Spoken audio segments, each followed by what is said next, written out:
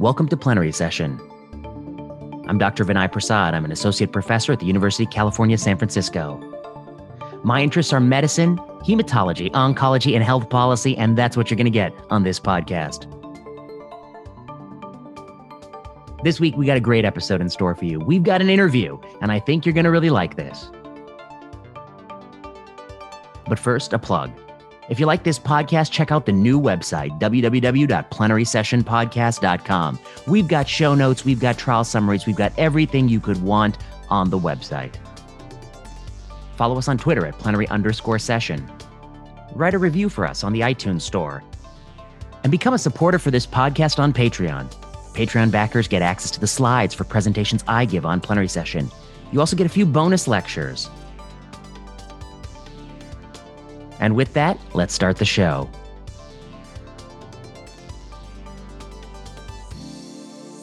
I'm back in Plenary Session, video edition, joined by Dr. Adam Cifu. Dr. Cifu is a professor of medicine at the University of Chicago, and he should need no introduction. He's a friend of the show. Adam, it's great to see you. Thank you. Thanks for having me on again. I wanted to start with a tough question, and I will talk about it for a couple of minutes, and then you tell me what you think. And feel free to plead the fifth. I've heard you ambush people before, so I will be careful. 1937 was the publication of Mulberry Street. The two books, McElligot's Pool and Mulberry Street, were books that I was exposed to as a child. And of course, now the Seuss organization, under pressure from collective action, is no longer printing these books. And I just want to talk for a minute about my experience reading these two books. So the two that, I think you pointed to are two that I've read. Mulberry Street, 1937, is his first book. It tells the story of Marco. Marco starts, he's at his house with his father. His father says, go out there into the world and tell me what you see. But when you come back, don't turn minnows into whales. Don't embellish. Don't confabulate. Go out there and see what you see and then come back and tell me. Marco goes out on the street and he sees a horse pulling a carriage. And then he starts to think, that's just not a great story. Horse pulls a carriage on Mulberry Street. What will I tell my father? Maybe the horse is a zebra. Well, maybe instead of a zebra, he's a reindeer. Well, maybe instead of a reindeer, he's an elephant with a Raja from India riding on top. And then he goes on, and his mind shows that creativity that comes only with youth. And by the end of the book, he thinks of all the wonderful things he might have seen on Mulberry Street. And he gets back home, and his father asks him, well, what did you see? Anything that excites you? Anything to make your heart beat? And he thinks for a minute, and then he blushes, and then he says, I just saw a horse in a wagon on Mulberry Street. So he, in the end, he doesn't confabulate. And then the next book, McElligot's Pool, came out 10 years later. And it's the same character, Marco. And I don't know if readers will know that it's the same character from the first book. And this time, Marco is fishing in a little shitty pond in his backyard called McElligot's Pool, where people throw their boots when they're worn out. And this farmer comes to him and says, you're such a fool. You're never going to catch anything in McElligot's Pool. And he talks about how the people throw their trash in there. There's nothing there to catch. And Marco says, well, maybe that's true. Maybe I'll sit here for a long time and I won't catch anything. But then again, maybe I might. And he starts thinking about all the things that he might catch in that pool. And that pool might be connected to an underground brook, and it might go to the ocean. And he might catch all sorts of things. He might catch all sorts of fishes, all sorts of, whales and things even bigger than whales. And then he gets to the end of the book and he says, that's why I think I'm not such a fool when I sit here and fish in McElligot's Pool. And I think that these two stories are actually, they're very linked stories. On the one hand, this is a stern father, a father who was a father in 1937, a father of that generation. And we know those people. They're the people who they don't like fanciful tales. They want the stern truth. And yet Marco is a child. Like all children, his mind will race to all these wonderful things. That part of the brain that I wish were still alive in my head. It's long since dead. 10 years later, you can see Marco. So interesting. He's channeled his creativity, not into confabulation, not into telling false stories, but into talking about possibilities, into I think a very justifiable output. And so when I look at these two books that have been removed from publication, I guess it's worth mentioning why. I believe that the Mulberry Street book has a problematic portrayal of an Indian person. I mean, I'm Indian, and I don't think there are many Indians that dress like that and walk around like that. And also a person of Chinese origin is also problematically depicted. In the McElligot's Pool, it was an Eskimo fish. I believe that was the problematic image. I'm sympathetic that those images are not the kind of images that somebody would draw if they were writing in 2020. But this was written in 37 and 47. And what I think people miss is the book, these two books really are marvelous. They're not just regular books. They're works by a grandmaster at the top of his craft, and they're books about the mind of a child. And they're hard to replicate. And so my feeling is, and now I'm going to push you on it, but my feeling is we're in a bad place culturally if we think the response to these books that were a product of their age and actually still retain so much marvelousness is to suppress their visibility to a generation of people. I don't think we do anyone any favors. And I think we actually deprive ourselves of the power of art. And art isn't always what you want it to be. It's sometimes brutal and callous and unfeeling, and can hurt. But if it were not for those things, the joys would also be diminished if it were only always perfect. And so I think it's bad. I really disagree. Thoughts? Thoughts. Thanks for asking the old bald white guy about this. It was an interesting couple of weeks talking to people about this. I will admit to begin with that I probably have a little bit of a blind spot here because McGillicuddy's Pool growing up was one of my favorite books. I remember my mother reading me that book over and over again. I was less attached, I think, to Mulberry Street. I actually really only started reading that to my kids.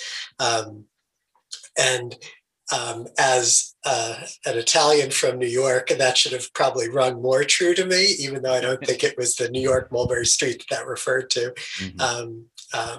I took it as that. And I love those books so much that actually Marco was on the list of names that we were considering giving my son. So I reacted very strongly up front to this news. I think, I was raised that we don't ban books, right? That when you stop allowing people to read books, the next step is basically 1984 or Fahrenheit 451. Thank you very much. And I believe that. I think the ideal is that our society moves in a direction which is good. And so books that are, harmful, dangerous, bad, whatever, people just stop reading them because they become offensive and they don't carry anything. I mean, who the hell picks up Mein Kampf these days just for pleasure reading, right? So I think that's my stance. It was interesting. I tweeted about it. And you know me, I try to stay pretty intensely just tweeting about medicine and nothing else. But in a point of weakness, I tweeted about that. And it was interesting because, I got some pushback on it, which was nice. I think it's like maybe Twitter at its best because it's people who in my real life wouldn't even stand up to me to say it, actually did. And we're remarkably honest, both on Twitter and offline. And I had a few email conversations with people sort of, offline, email is offline now, who really expressed the hurt in those books and pointed out that look, these are books that we train children with. And are they training people with, intolerant ideas? And I at least kind of got where they came from. I don't think I was completely swayed. I'm not sure I picked up any of that as a whatever 4-year-old, right? Life quickly overwhelms cartoons. I wish I have met SpongeBob SquarePants in my grown life, but I've not. I don't know. I guess I get the difficulty. Well, that's good of you. I guess I would say that, I guess you can, I mean, books of a generation are always in the future going to appear, dilapidated in some Right. way. Just like Right. kitchens, when you go to kitchen from your parents' generation, it's going to dilapidate it. It doesn't feel right in some way. And often that is caricatures of people of other ethnicities. And, Right. this, we're talking about, this is my grandfather. We're talking about that's, he's caricaturing, Right. you know, I, but I guess I have the higher order the higher order rule in my rule book, which is you can't use the power of force to suppress these ideas. And I think there's a theme here. There's something that shifted in the culture just in the last 10 years, where I think, it would have been unthinkable to sort of not have these books. The other thing that I think is unthinkable is, I've been the recipient of pushback on some articles I've written. I'm happy to have that. In fact, I don't think I've written an article that didn't get pushback. I run the opposite career. Yeah. However, the new tactic I see is people will screenshot the title of the article and then refuse to provide the link to the article for their audience. They say, I'm telling you what's wrong in VP's view. And then, I pushed back and I said, you're depriving of your audience the opportunity to actually interrogate my view. They would see that you're actually caricaturizing it. You're not putting it full force and forward properly.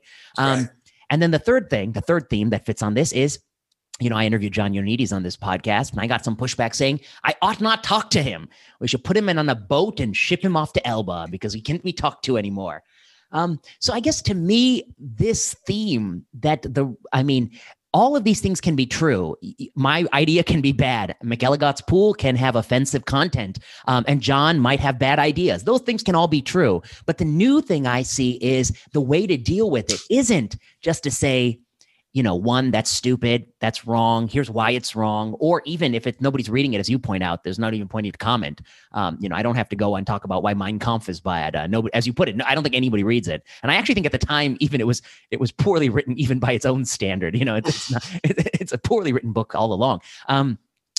So to me, what's different is that somebody is deciding that we can't let other people have access to some idea because they can't make up their own mind. And that to me is fundamentally antithetical to pretty much what I believe in more than anything, which is you got to make up your own mind in this world. Right. I hate slippery slope arguments, but it is true that when you think about these books, and it's hard for me to even say these books that are offensive, right? But books that offend someone, what is the next step? Do we always have to respond to the most sensitive person and withhold any of that material? I don't think anybody agrees with that. I also think there's a little bit of moral vanity here, right? That like we do so well here, and that's not true. It's definitely, there's a changing cut point of tolerance, right? I actually have some books from my childhood that are older than McGillicuddy's Pool that are awful. And actually the first couple of times I read them to my children, I was like, I can't read this, and maybe that'll happen to some Dr. Seuss in the future, but I'm sure that there are ways. There are probably ways that you remember your parents speaking. I certainly remember ways that my parents spoke that by the time I was, a young adult, I was like, Mom, Dad, you can't say that, So it's difficult to know what's okay. It's especially difficult when we're talking about things which have been published in the past.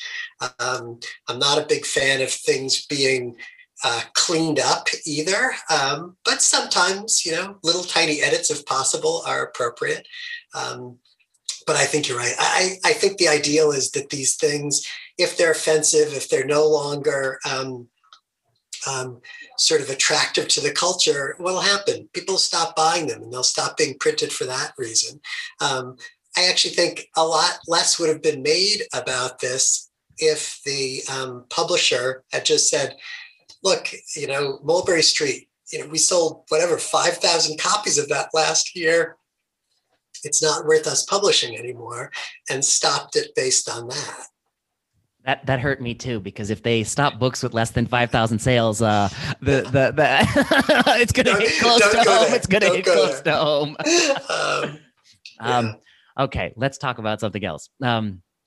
I don't know. I mean, I guess the last thing I'd say is, my father was one of like 13 brothers and sisters, and he talked about how growing up, he literally had no possessions except for, he slept on like the third bunk. And all he had was books that he would read by like a tiny nightlight. And books was his window to the world with all its flaws and blemishes and imperfections. And to go from that and, a generation later to talk about, not having some books by not just average writers, but I mean, this guy is I don't know. I think we're missing the point. I mean, he's not an average writer, this Theodore Geisel, this Dr. Seuss. He's an extraordinary writer. Thidwig the Big-Hearted Moose, one of the most lyrical, magical books. Actually, after this, I'll tell you the first time in my life I encountered that book was a very funny story. He was a lyrical writer, and similarly Twain, and the other person I think of is Cormac McCarthy. When I read Blood Meridian, my God, Blood Meridian would not last a minute without. I mean, it offends me, and I'm a hard to offend person. Right. I mean, come on, think of Faulkner, Hemingway. So many of the things that we just consider iconic have really uncomfortable parts to them, and we should be able to read those, and partially because you got to know history. There's great writing even that contains some objectionable ideas. We have to be able to read those. We've always talked about, and I really think it's true, that the way you develop who you are and sort of argue for good is to understand some of what's bad. You can't argue with someone if you don't understand where they're coming from, and that's critical, right? Yeah. I guess the argument with Dr. Seuss is, I don't know, does that carry weight when you're talking about a book for a 4-year-old?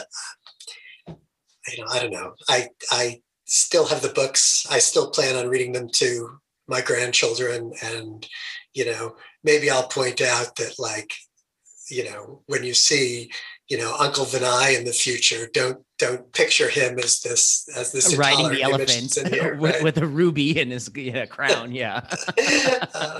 Yeah. But that's okay. I mean, it's also not the central theme of the book, in my opinion. True.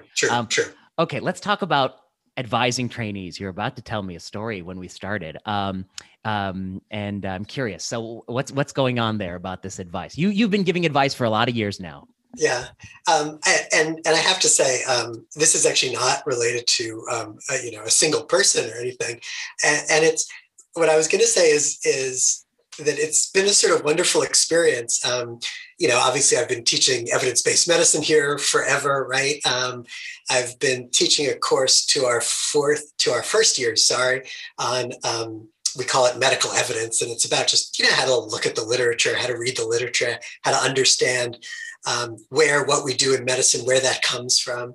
And it's been so wonderful recently that as I've given pieces of advice to students, that they've actually pushed back on it to say, well, come on, that's clearly flawed. And one piece of advice that I was recently given was information that I know both locally and nationally, that students who don't take step one, after when they have a choice. So a student is finishing their preclinical years, and most students would take step one after their preclinical years. But some students would put that off until after their third year. And that, those students actually tend to do worse on the standardized tests during their third year, during their clinical year. And in advising some students, I've sort of pointed that out and say, well, this is a reason you might want to take, step one after your preclinical years before your clinical years. So it'll make sure that you do better. And my students jump all over me. And they're like, how can you say that, right? That's a perfect example of selection bias. And it made me reflect on, boy, it is wonderful when people use your own tools against you, It's also, it also made me think about how much of the information that we use to advise people, it's not based on any real evidence. It's mostly just kind of gut opinions. Well, I think that's fascinating. I mean, the funniest thing is all the biggest decisions in life, there is no evidence for the very big decisions. Yeah. But I always found, it's so interesting when I think about being a student. I was just thinking before I started talking to you, I think I was a third year student in 2007, 13 years ago. Okay. So, I think you're 13 years older than me. So I think like you were my age back when I first met you. Yeah. I remember thinking, what an old man that is. It's amazing that I haven't aged at all since then, right? Yeah, you're the same youthful look, the youthful glow. But I remember, I've been seeking you out since for, I guess, 13 years, looking for your advice. Advice is interesting. There's a reason why the students that seek you out are seeking you out. I mean, that's part of the intrigue of it, is that to some degree, they're recognizing that you have the personality and temperament, because obviously not every student is seeking you out and different people seek different people out, but the ones that seek you out are seeking you out because of partly, they see a similarity perhaps, or they value your opinion. And I think, so that's one interesting thing. The next interesting thing I think is some part of advising is that just by going and talking to the advisor, it's revealed to yourself what you were thinking all along. You just needed to talk to somebody. The third part of advice is, I don't know. I do think some of these things are, I feel like there are some pearls in there, but you're right. If you look at the evidence, who knows? It's a This is like a whole podcast on selection bias. Thinking about the students who come to you. I actually looked at this a few years ago, and I looked at my evaluations that were given to me both in didactic courses and in clinical settings, between students who were in a required course or who were assigned to me, which is my first year course in clinical teaching I do, versus evaluations I got from students in non-required courses that I teach, right? Who took the course somewhat because they're like, I don't know, an Adam Seafood fan. And other people who chose to do, a reading elective with me or chose to spend extra time in clinic with me. And man, I do terrifically with those people who've chosen to spend time with me, and it's probably important we consider that in when we look at people's evaluations. And I do think, right, I mean, we know very well that so many ideas, you have, it's sort of ill-formed, and it takes either talking to someone or maybe, starting to write about it to kind of recognize, is this a good idea? Is this a bad idea? And I think sometimes, the best advice you get, right, is just someone who you can sit with to talk to in a pretty open way. And you're right, sometimes students will just kind of come to a conclusion in a conversation with you without you saying anything. Of all the advice you gave me, I'd say the majority has been very good. The one advice that I think that I've always had shifting feelings on, and I wonder is academic medicine. I'll tell you why. The virtues, getting to work with trainees and students, number one. I would say getting to work with patients, obviously that's important, but you're going to get that in private practice too, right? So, right. Okay. So that's the part that's unique, getting to work with trainees, who, very rarely irritate you, often, delight you, and very occasionally impress you so greatly. And you wonder, how they could be so awesome. So that's the best part. But the part they don't tell you about, you feel like a Mary Kay salesman. By that, I mean, I knew some people growing up, the Mary Kay sells the cosmetics to the person, and that cosmetics person goes and tries to make the money.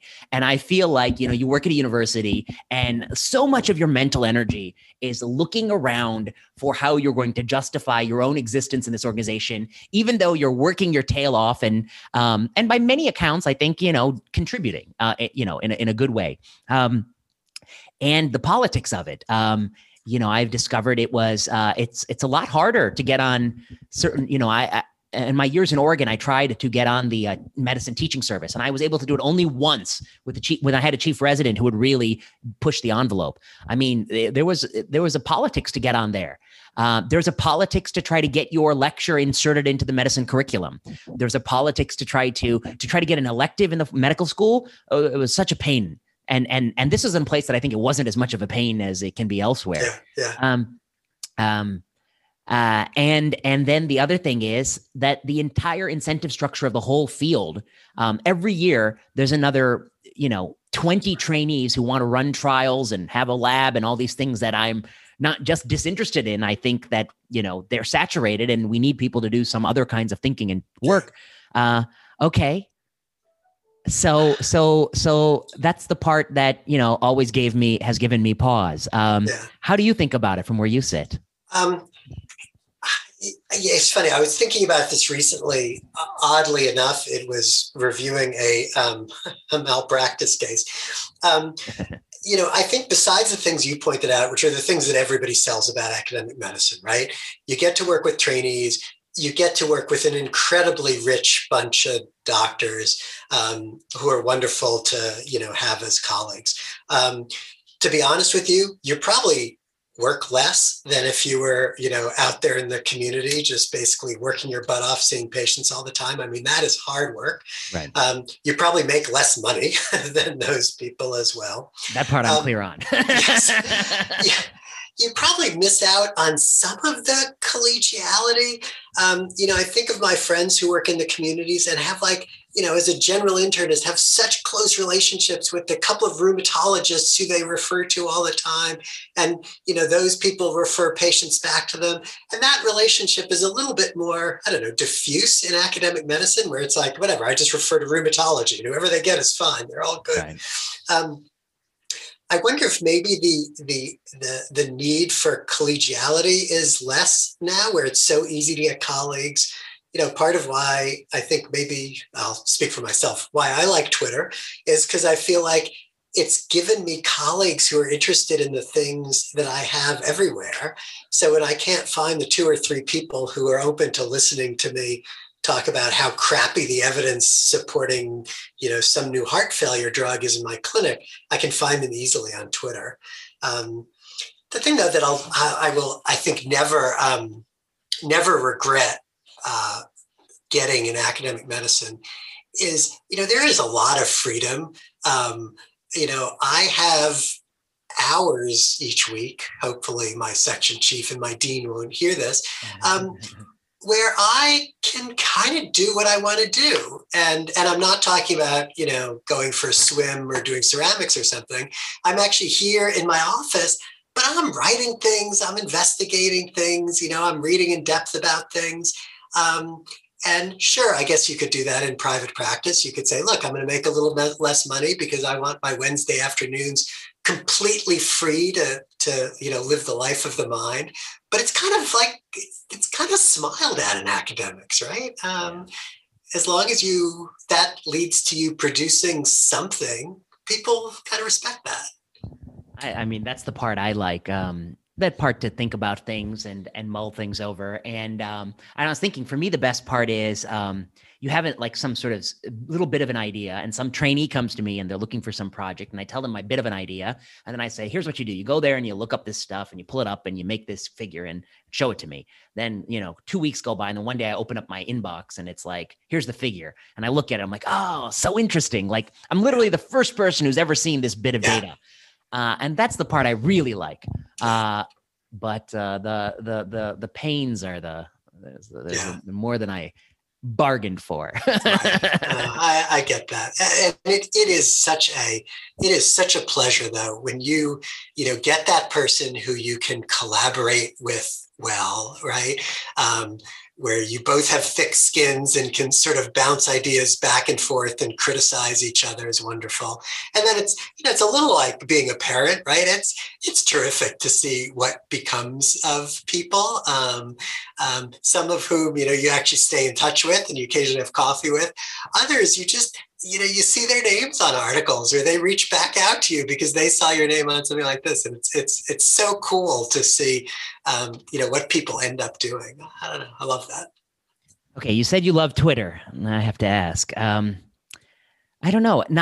It seems like it's the periodicity is coming with greater frequency of the Twitter outrage mob, and by outrage mob I mean usually hundreds of people who find some issue that really offends them, and often that issue is you better be careful. Often that issue is the way in which somebody articulated something. I mean, it's a statement, and often that statement can be, I think, in many cases, it is problematic. Certainly, in some cases, it might just be misunderstood or taken out of context. It's a snippet, and I think it's just so interesting that this is a thing. Like, not a week goes by that I don't see another example. And in many cases, the retribution is trying to get that person fired from their job that presumably they've held for, often in many cases, decades. And it's just an interesting cultural phenomenon to me that somebody can work in a place for decades where you perform hundreds of thousands of tasks in service of the organization. And then over one snippet of something that somebody said that was interpreted in some such way, that they can be dismissed. And then I guess the last thing I'd say is it hits close to home because I made one tweet about a bear. It was a children's book. It was something like I want to write a children's book about a bear that looks out the window and says, I'm going to go outside when it's perfectly safe out there. And of course, it's never perfectly safe, and the bear never goes outside, and life passes him by. People got really offended by that. And I was like, well, it was in part a tongue-in-cheek commentary about, I believe, a true emotion that, we can't relax restrictions until it is perfectly safe, which I think is untenable. But it certainly didn't target any individual, and it certainly, I believe, is a harmless thing.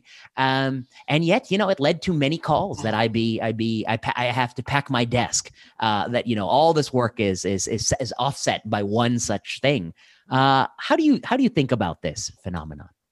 I think that book would have been the opposite of McGillicuddy's Pool, and I would have never read it. It would have been terrible. You would have loved it. It would have been a bear sitting in a den, not doing anything. It would have been terrible. Your points are good. I tell myself all the time that, Twitter is not real life, right? Is that people assume the worst about each other. People are so quick to be outraged by things. And that's not how, humanity exists. And some of the people who we deal with on Twitter are just not people we would deal with in real life, right? Because you'd be like, I got to stay away from that person, right? The problem is that sometimes the outrage can cross over into real life, right? Where you can get very pissed off at how somebody talks about something, about somebody's opinion. And while it might feel good to say something inflammatory on Twitter, we have really seen in various places recently that it can have real repercussions, in their actual lives.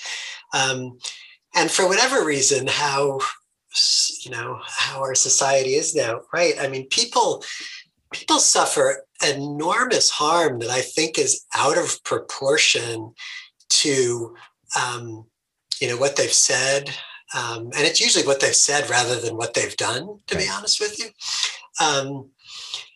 And it's often things that, the proper response would be educating that person a little bit and not putting them, sending them to a labor camp to be quote unquote educated. It's just that, like, hey, look, this thing you said was offensive to people because of X, Y, and Z, and maybe you missed that. Or maybe you don't care, or, maybe you just need to work on kind of articulating your viewpoint better, because it is what you say, but you can say it without, hanging people. Yeah. So I'm with you. I'm disturbed. And I think a lot of people joke, right, in the back channels that, like, how long am I going to last before I too get canceled? Right. And I worry about it because, you've been open with it. I'm the same. I mean, the two of us are real lefties, right? Yeah, And very much.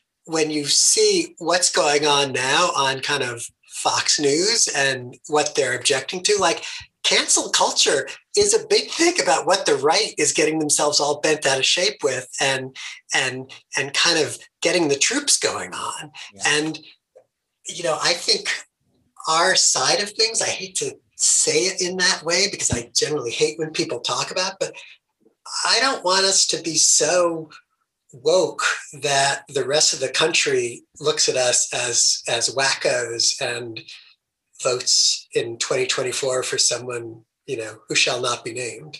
Yeah, no, that's I worry that sometimes it's the actions of the extreme side of my team that is the greatest threat to my team winning. But I think if I were to articulate in all this whole ecosystem where the fundamental problem is, the problem is with the leadership that acquiesces to this collective action. The leadership is acquiescing to save their own ass. I mean, frankly, they're acquiescing because they worry that the Fuhrer will engulf them. And so they're happy the snake bites the arm and they have to cut the arm off. I mean, metaphorically, they're happy to sacrifice somebody to preserve themselves. I think the leadership should say that, look, that many times the concerns and outrage is legitimate and that we're going to think about it. We're going to allow this person an opportunity to respond, which I think is an opportunity that, I think all of us believe is part of due process. Respond, clarify your remark if it needs to be clarified. What did you mean by it? You should have a chance to respond.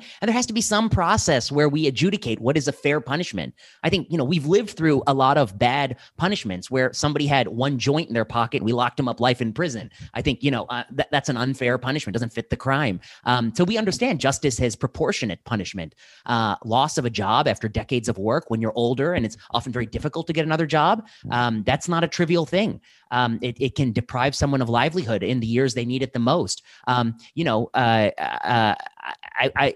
have a lot of experience. I don't want to get into, but I mean, when you're in your 60s and you want to try to find a new job, it's not so easy. And that's a problem in this society. And so, and the other thing I think is often challenging is the need to face one's accuser. I mean, many people have professional rivalries that extend beyond a specific issue. They find a specific issue and they see an opportunity to bring someone down that they have disagreed with in the past. That's a natural human temptation, and the system has to have some way to correct for that. But I guess I would say, I'm never going to be in charge of a major organization, but if I were, I would tell people, there has to be some process by which we adjudicate these things, and we can't just throw out people. We also have to recognize how hard a job a lot of these people have.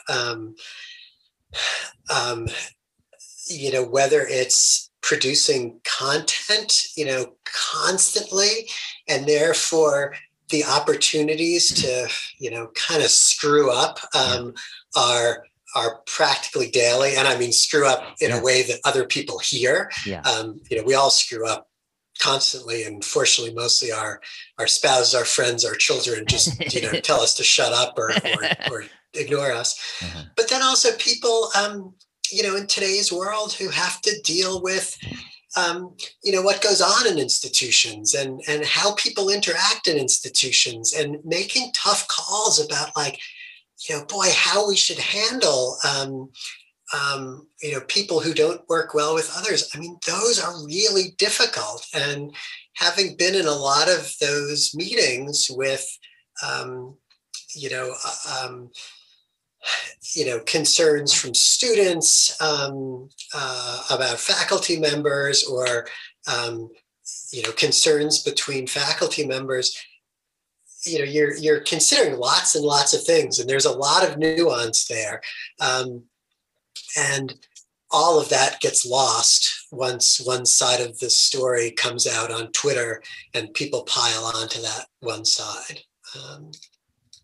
So it's just like, I don't know, we all have to grow up. We all have to be more careful. And unfortunately, the outrage, which is kind of fun and breeds a lot of energy online, I always feel like we should go back to our own lives. We should try to do what we can really do among our peers and our communities and try to make things better and easier for people, rather than trying to seek one evildoer in the country and attack them every day. Obviously, there are evildoers in the country who we should be attacking, but that's not what we're talking about. Right? Yeah, we're talking about normal people who fall a little bit short. Yeah. Yeah. And I think, normal people who fall short on an instance, selected from a million instances that you don't see, and you anchor to the one instance you do see. I think it's a problem. And often these people are people who are mostly aligned with you on the issues. And so you're sacrificing one of your own tribe to set an example. I think it's self-defeating. And ultimately the issues that really matter, they really do matter. And we really need to do a lot about them. And, my opinion has always been, as a political animal, that you really want to solve problems, you need to redistribute the money, change the way the money is flowing, and it will address the issues you care about. Hanging the latest offender. And I guess the last thing I'd say is it makes, there are some people who I appreciate because they're willing to go out on a limb and say what they think. I've always appreciated them in whatever context, from academic science to writing essays. Those people are going to take fewer chances. And I don't want to live in a world where people don't take chances, because people have to take chances in order for some of the greatest things, from science to humanities, that have ever been created. Somebody took a chance that it may not go as they thought. Even the celebrated musical Hamilton, isn't that a chance that a lot of people would say that's not going to succeed, but it turned out to be stellar, and that's true in so many ways. Stifling conversation, stifling art, stifling opinions, is not something which works well for our culture, and it's easy. It's one of the richest part, right, about working, at a university, that sort of difference of opinion is nurtured, should be nurtured. I think U of C actually still does a very good job at that, right, and protecting people who are trying to share those opinions. But that doesn't work very well often when you get out there with it. And I think your point about you often end up attacking people who are, quote unquote, on your side. And it's because we live in kind of echo chambers on Twitter. Usually the people who you're objecting with are people who, you're following, or your followers are following them, because you all think the same thing. It's ironic. Okay, the last thing I wanted to ask you about, or what was we supposed to talk about? We're supposed to talk about medical humanities in your writing, huh? I think we were. It was a long time ago, so we've already forgotten. Yes, I knew it would be good whatever we talk about. Well, why don't we talk about that for a second? You've been doing this writing.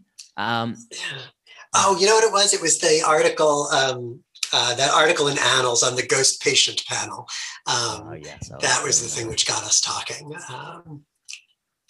Why didn't you? It was. Yeah. You unpack that a little bit. Yeah. Sure. You wrote this article. I really liked it. It was an article where I just kind of reflected on all the panels that we have. And, there are the panels that we all think about. For me, it's my primary care panel. It's the group of patients who I'm worried about.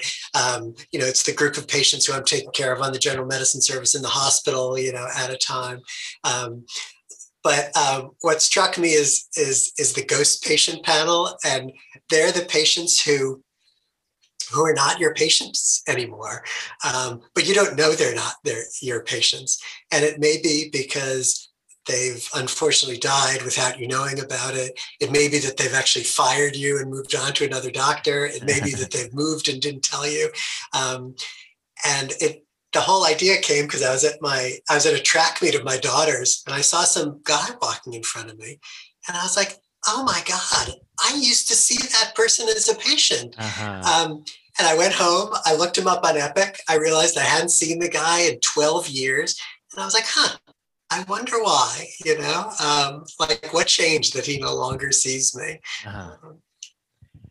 I think the thing it made me think about was the patients that, for whatever reason, kind of departed my practice. And I guess in my line of work in cancer medicine, that's not a common scenario. I mean, they're usually coming. But, I did lymphoma for a number of years, and I had a number of people who, we treated for Hodgkin's. And once a Hodgkin's patient is cured, they're often young people who go off in their life, and sometimes you don't hear back. And I was thinking about, pretty vividly, a couple people who, our lives intersected, me as a doctor, them as a patient, when they were in some tough situations, treated them, hopefully got them through their Hodgkin's, and then didn't hear back from them. And I often wonder about those people. Where are they now, and how is their life going? And I always wish that it's going wonderfully, Yeah. And I guess that's the other thing about, it ties a little bit to the point about Twitter that I want to make, which is that, the relationship you have with your patient is a real relationship. This is somebody you've spent hours with over the course of years, in a room, in a very intimate setting where people tell you things they would never tell anyone else. And the relationships we have on this online world are very superficial relationships. They're all about, a sort of a caricature of a person. And so, if somebody I have a real relationship with said something that, I thought wasn't perfect, I'm going to have a huge grace period. I get huge leeway I give them versus somebody in I just have a caricature of. Right. But, right. When you go to sleep at night, you don't think about caricatures. You think about real people. Yeah. And often, the other big difference is, there's nothing less anonymous than the interaction, I think, between a doctor and a patient, right? We may not know everything about our patients. They may not know everything about us. But when we're in the room together, for that relationship to work well, everybody needs their cards on the table. Everybody needs to be honest. The doctor needs to be honest about what they know and what they don't know. The patient needs to be honest about kind of, their fears, their wishes, their values, all that stuff. And so when there is a misstep in how somebody talks about it, right? It's such a small part of who that person is and who you know. And sometimes you know where it's coming from. Sometimes you're just like, that may be a hint to another part of their lives that's, I don't need to know. And when it's on Twitter and it's anonymous and the person has, a cartoon image as their icon, like, I don't know. You sometimes wonder, like, why do I think about this? Why do I spend time worrying about these people? Okay, the last thing I want to ask you, you've been in medical education a long time and you've worked closely with students for many, many years. I was talking to another faculty member and they had a few observations. And I want to know if you think it's a selection, I want to know if you think it's true or not. I don't know. Are the students that we're training today different than the students we trained 30 years ago? This person pointed out that, 30 years ago, you didn't have to have a whole lot on your CV to become a medical student. You could have worked, you could have flipped burgers for a couple summers in college, and you could have still had a good shot. You got good grades, and you did well in science. Now, it's ridiculous. I've never seen so much activities and busyness that young people do.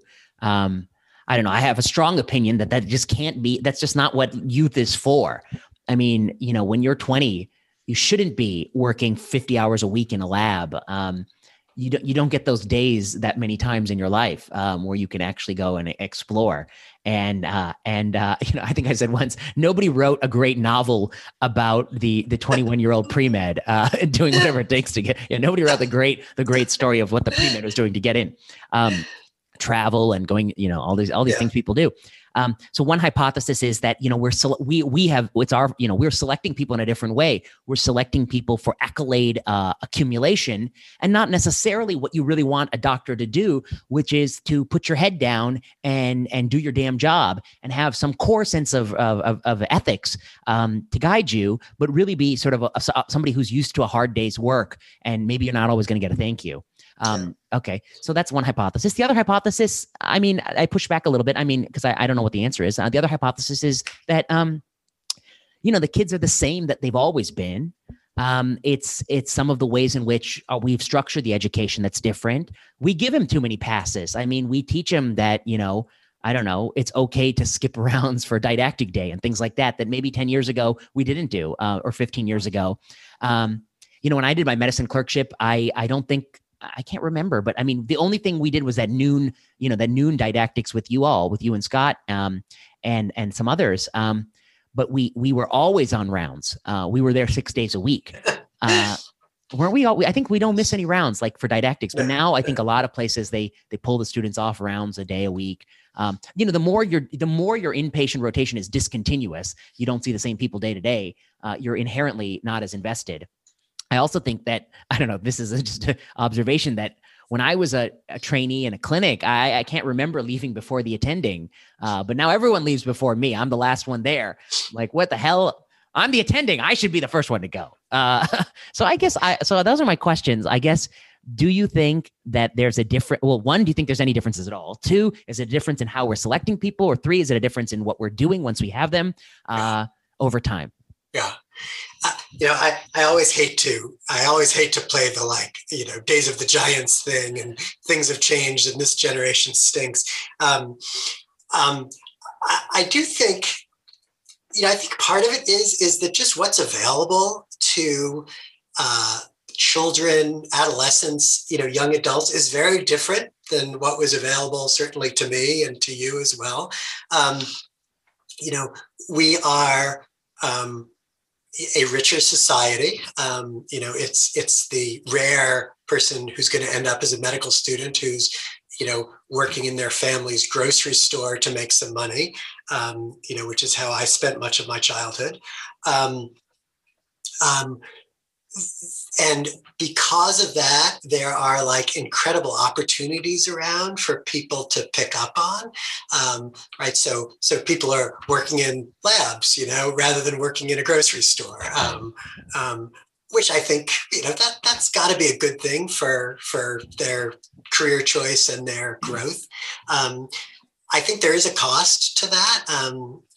Jeannie Farnan, who well from when you were here, and I have always joked that, boy, if we could fill a class with people who've worked in the food industry or people who worked in the military, we would do that, because those people sort of understand customer service and understand what it means to succeed and work in a team, which is really what medicine's all about.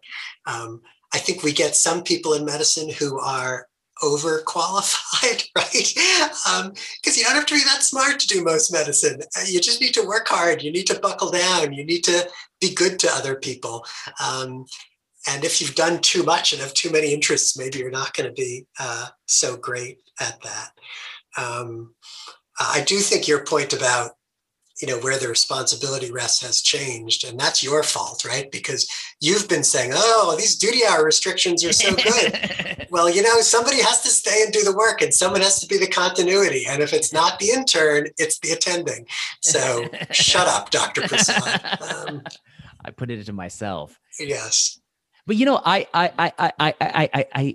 want to walk a line here about why I have these feelings I do. I feel like, working long hours just to do paperwork. Well, that's not what we want them to do. We need to teach them to be doctors.